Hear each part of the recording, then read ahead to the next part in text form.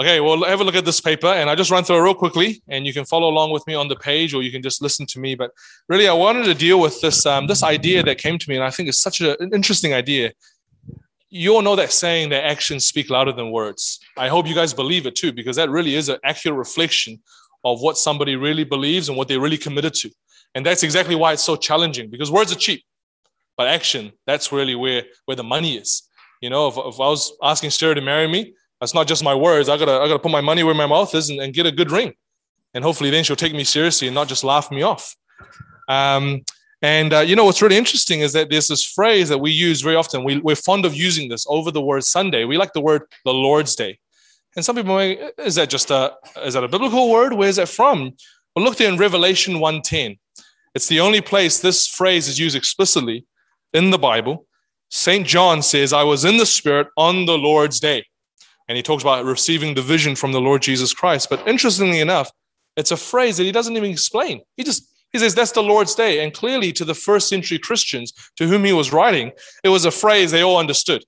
You don't need to explain phrases that everybody understands. So that Lord's Day was a phrase that all the first century Christians had already familiar with. And, you know, we might be thinking, well, what is this significant day that he can just mark time by? You know, if I said to you Saturday, you all know what day it is. Well, when you look in two places in the New Testament, we read of one special day to the church. Acts 20, verse 7. This is just as an aside, right? The description, on the first day of the week, when we were gathered together to break bread, something else happened. But you see, it was already the practice. When did they get together? On the first day of the week. 1 Corinthians 16:2. This is Paul talking about their collection for the saints in Jerusalem. On the first day of every week, each of you is to put something aside and store it up. So it's interesting that these mentions of the first day of the week for the early church, it was so established that they're only mentioned when we're talking about something else. Like you might say, hey guys, I really want to go for a hike on Sunday. You don't explain when Sunday is because that's so commonly accepted. Everybody knows about it. So we see there in the New Testament that the first day of the week, which I think very clearly is the Lord's Day, was such an accepted day of importance for the early church. It wasn't even explained. It wasn't defended. It just was. Now, why is the first day so significant? Now, if you know, the last day of the week is the Sabbath day. That's the way the Jewish people have always understood it. But what happened on the first day of the week? Well, Mark 16, verse 9 summarizes for us that the Lord Jesus rose early on the first day of the week, and he appeared first to Mary Magdalene and etc. And if you go through every single gospel account that we have, every single one of them point to the first day of the week. The Sunday was when Jesus rose, and he rose early. So that was clearly why the church esteemed the first day of the week. And it's not easy for a Jewish person who grew up their whole lives really putting emphasis on the last day of the week, the Sabbath. Now all of that's been changed. There wasn't even a struggle. It just was in the early church. Well, because the resurrection of the Lord Jesus Christ is such a defining moment and such an important thing that it just transformed the whole way that the Christian church viewed their week. So what I'm saying there is that the Lord's Day is a weekly reminder of Jesus' finished work of salvation and victory over death. That's when he rose. And that is so important, so impactful that the week is now transformed. Now I want to ask you this. What is those two different understandings of the week preaching? Right? Actions preaching louder than words. Think about what the message that is being preached under the old covenant is. This is the covenant, this is the pattern that the Lord set from the beginning.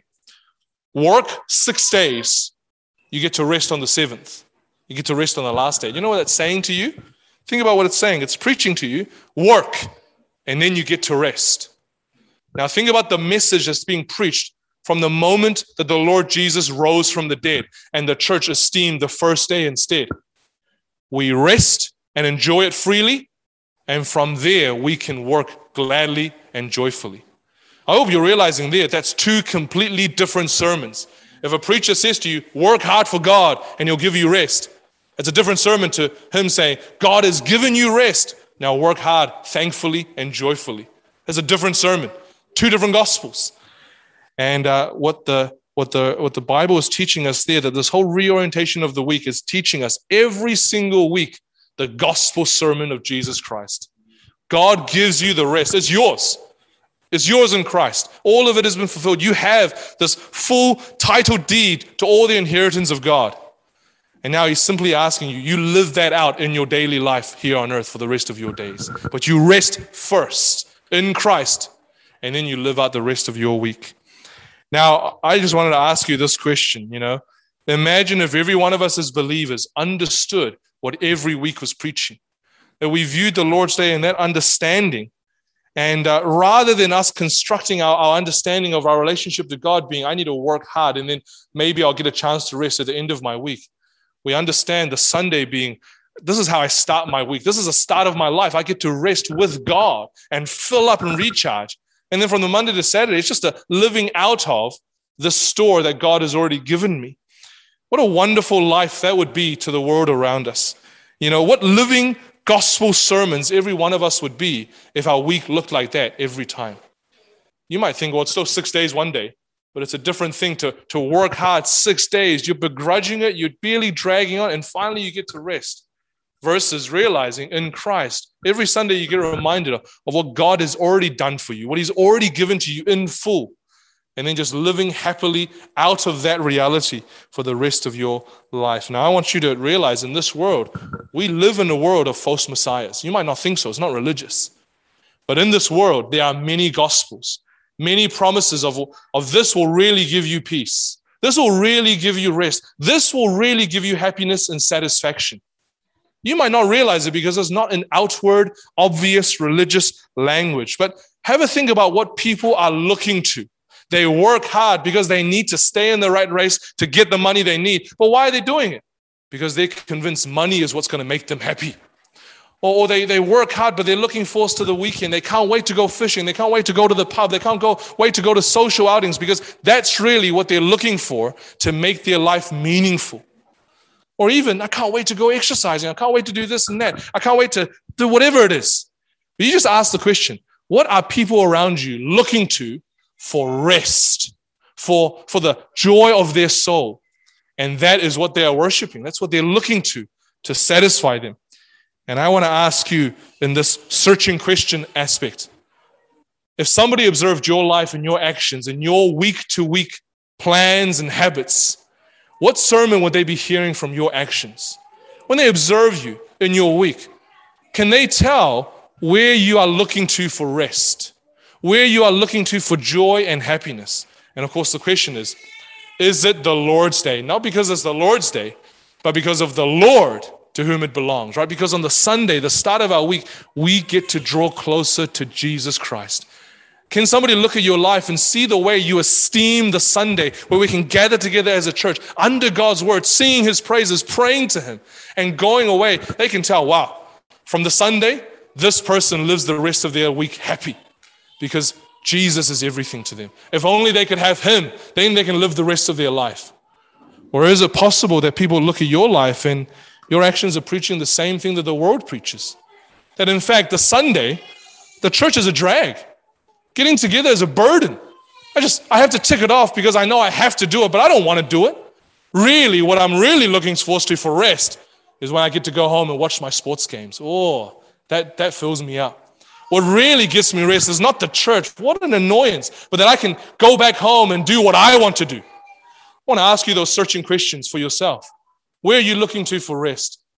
And is the Lord your rest? Because if it is, I have no doubt in my mind, you will find Sunday the best day of the week every week, because there you get to have more of the Lord. We want every one of you to live in that reality because that's the gospel reality. We would hope every one of you just naturally loves the Sunday, loves the Lord's Day, not because it's forced upon you, not because here's another religious duty, because on that day, that day of the week, we get to have more of Christ in a special way than all the other 6 days of the week. Because we come together as a church. We come under his word. We get to sing praises to him. We get to spend time together. Here's one of the reasons why Christian fellowship is so wonderful. I hope this is not insulting to any of you. It's true. It's not because you're wonderful. Okay? It's not because I get to hang out with Levi and he's just so cool. It's not that. People are very uncool in church. We're sinners. It's because as believers, we should be like mini Christs. We're reflecting Jesus to one another. That's the only reason why Christian fellowship is the sweetest fellowship and is better than every other fellowship. Because in my cricket club or on my soccer team, they're cool, but they're not Jesus level cool. But here at church, I get to see mini Christs as I talk to others who are in Christ. So anyway, all that as an aside, I wanted to ask you seriously. I want you to ask yourself seriously.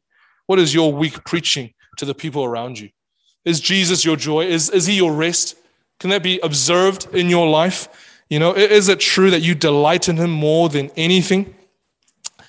And here's my last point. Where are you to turn if these things are true of you? And these things, I mean, you're not living your life from the gospel reality. Well, you come genuinely to the Lord Jesus Christ. You trust in his glorious gospel. Don't just fake it until you make it. You need a total transformation of your heart, and you need to come to the Lord Jesus. You need to meditate much on God's grace and love to you. 1 John 4:19 says, we love because he first loved us. So you're lacking love to God? Then don't try and drum it up within yourself. You need to have more of his love, and then your love will flow naturally.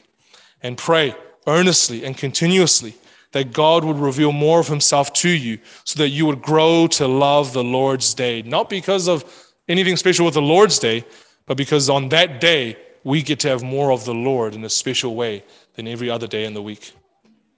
There's my paper for you, and hopefully you'll think about it, and the Lord will help you.